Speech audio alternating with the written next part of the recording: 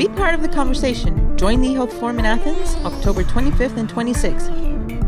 The only event connecting stakeholders from the West and North of Europe with the Balkans and the Mediterranean. For more information, visit our website at ehealthforum.org. Join us in Athens this October.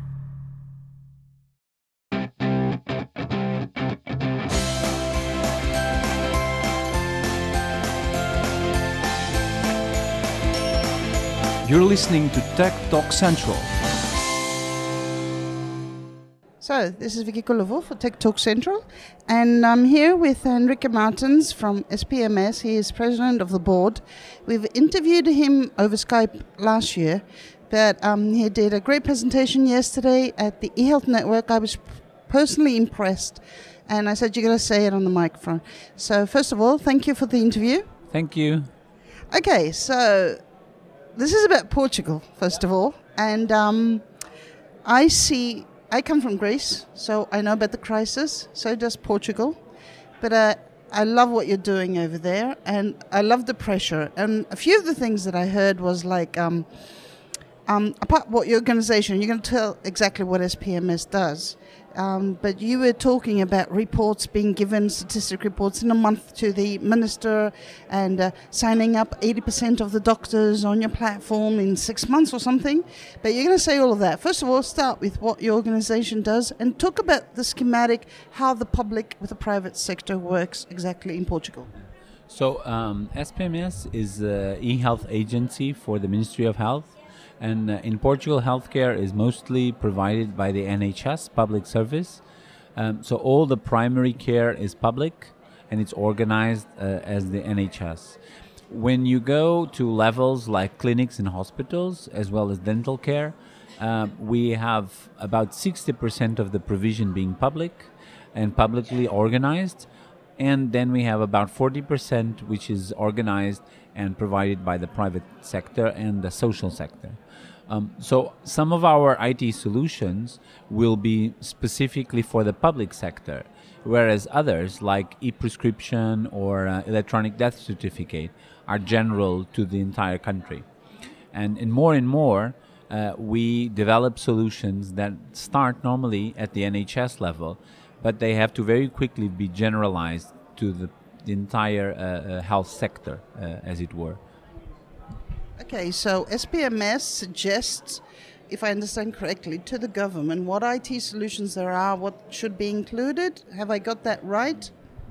So we are somehow a unique organization in the sense that we have a role in suggesting and advising and standards and so on, as well as certification or compliance, technical compliance more than certification. But we also have a development unit.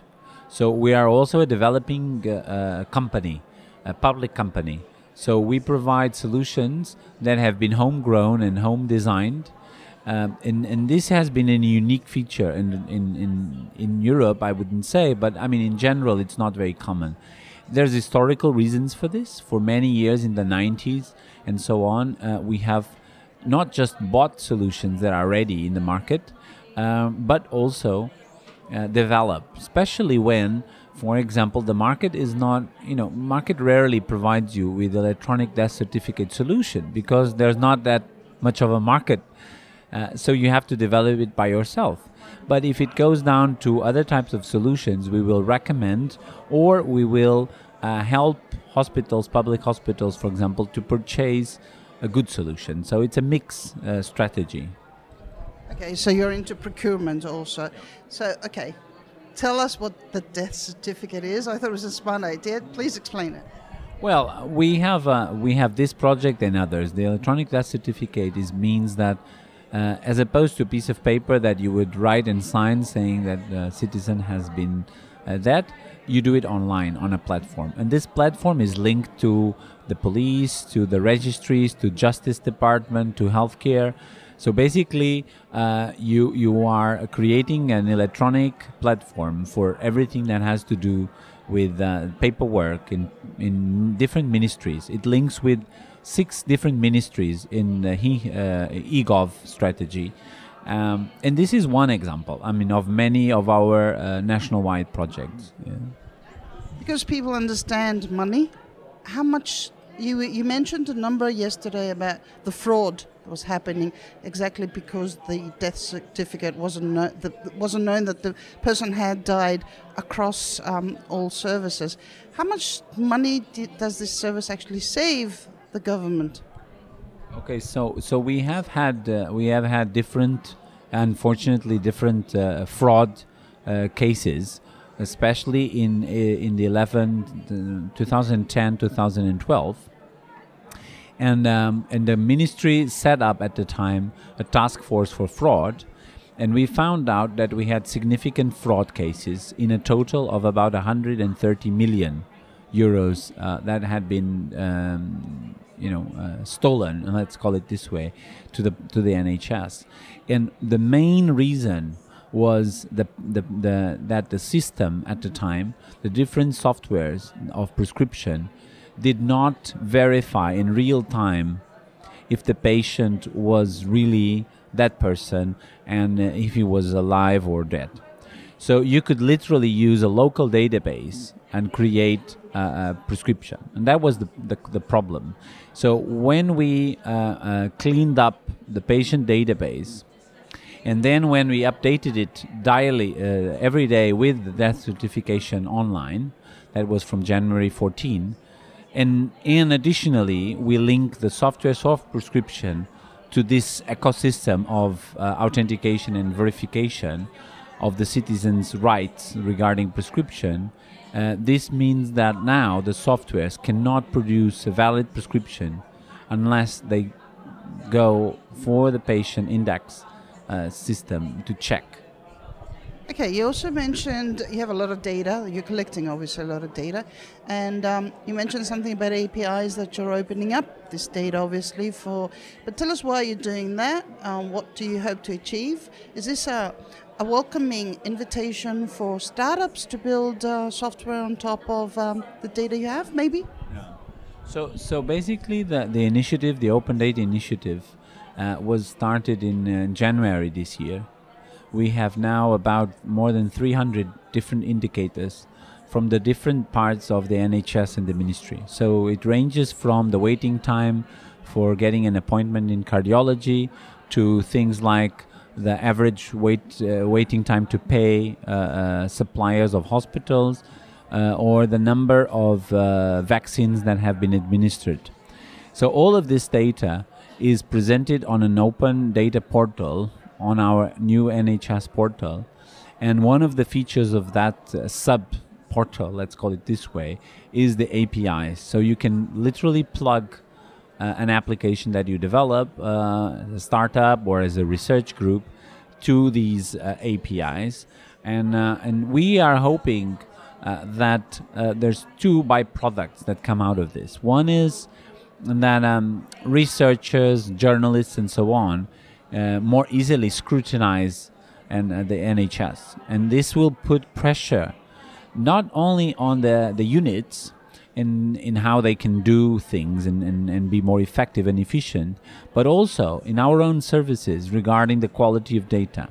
So one of the things that has improved tremendously from exposing the data was the quality of the data per se. So the first months we were criticized, and our minister was very, very supportive, and he came out in public to say, it's normal that in the first few months the data is not perfect, but it's because we're putting it out and everyone can look at it that we will get it ready. And literally that's what's happening, and that's why we now have this cycle of 1 month and in some cases less than a month time to really put the data there. And basically the other byproduct that we hope to achieve is that companies create solutions like benchmarking solutions or business intelligence solutions on top of the data. So basically you could see happening that, a company says, I have this system that allows you to understand how your hospitals are going. And another company says, I also have one. And they're using the same data sets. But maybe because their algorithms are better, they will compete not for accessing data, which is currently what you see is companies compete for accessing data. They have someone that they know, they get a contract, they get access to the data, and therefore they get a competitive advantage in the market. Not because they're good companies analyzing data, but because they're good companies lobbying for accessing data, which is slightly different. And what you really want to achieve is competition at the level of analyzing data, because that's what you really need out of them. So where does mobile play in all this? I think do you have any mobile solutions for people, for the patients, the citizens? Yeah, so about last year in May, from the eHealth Network meeting in Riga, we had, we already were considering developing mobile solutions, but we were, I would say, a little bit frozen in our strategy. So that was a liberation moment, the publication of the EU Green Paper on mobile health.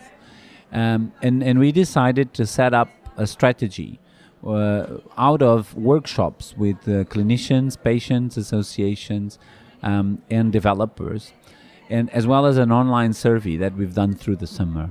So this came out to be what we call Moving Ahead, which is our mobile health strategy.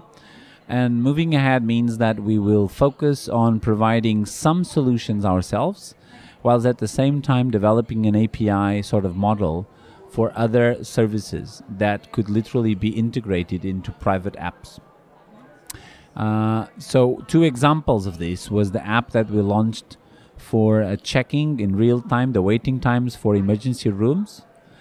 This was very useful app in the winter, because the winter you have more people coming to the emergency room, and citizens in Portugal can literally see in online and on their hands in real time how much time they will wait if they go to hospital A or hospital B. So this created a lot of visibility and also some sense of freedom that people could influence the NHS.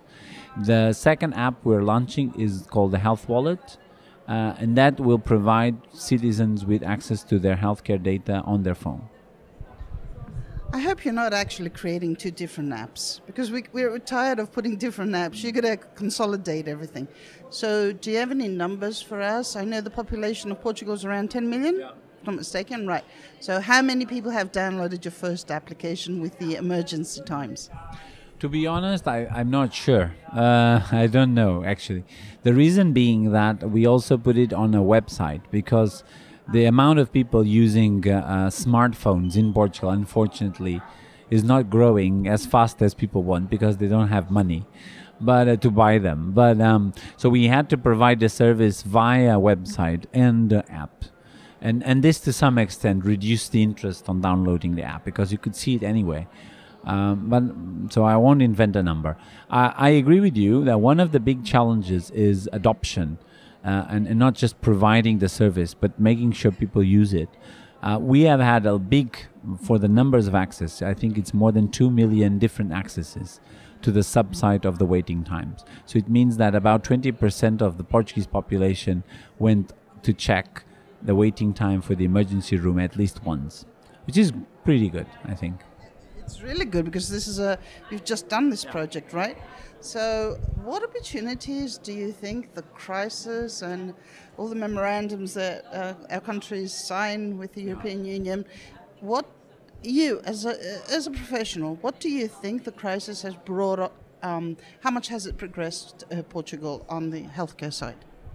So I think the fact that we had a reduction on budget, overall budget for the public sector as well as the NHS, obviously, it doesn't matter if that reduction is because you think you need to make a reduction, or because you have a crisis, or because you have a memorandum of understanding. I think it boils down to a decision of being more efficient. So if you decide to be more efficient because you want to free up resources, maybe you're not in a crisis, but you still want to be more efficient in your NHS. This is to say that all countries could theoretically make advantage of what we had.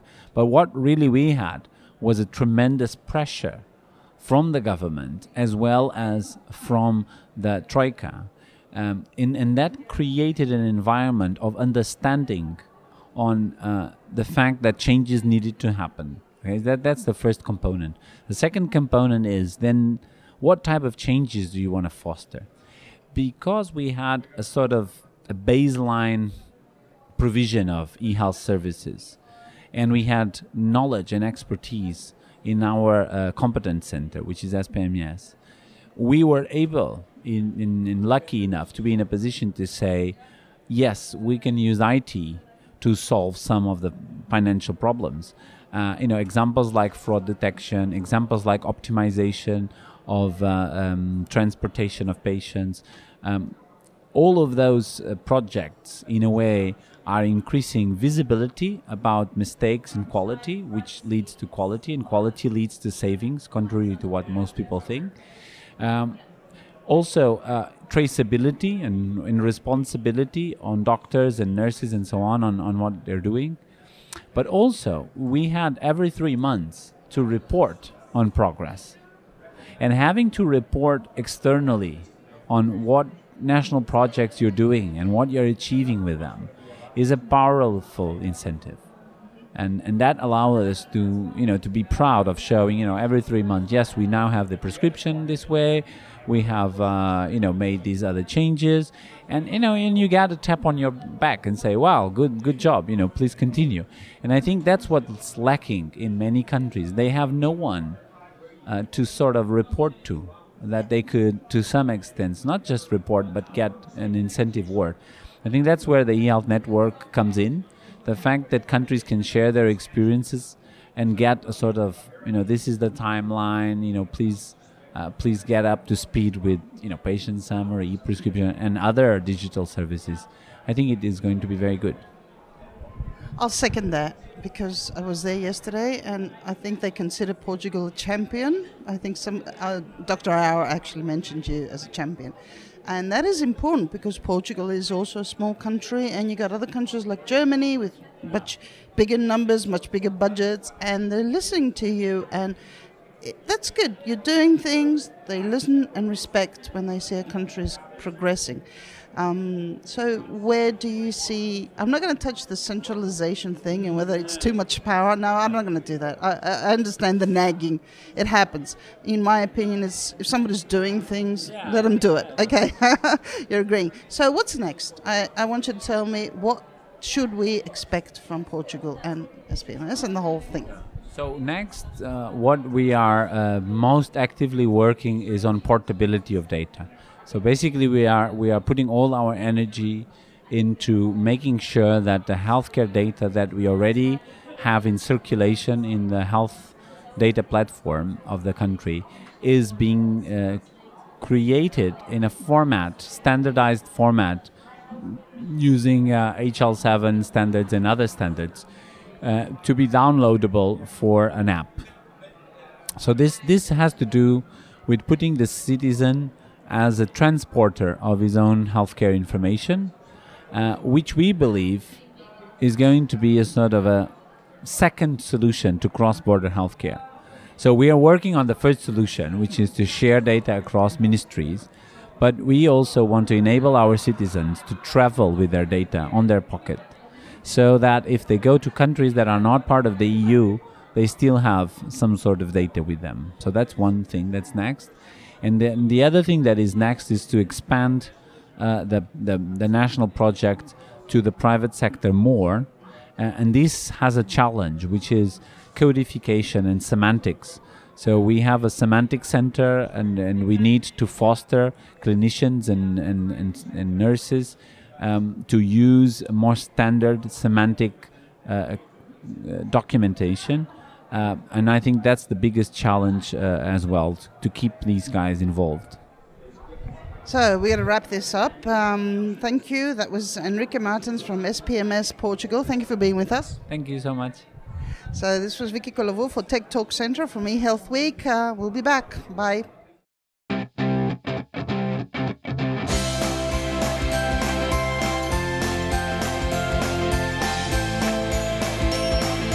You're listening to Tech Talk Central.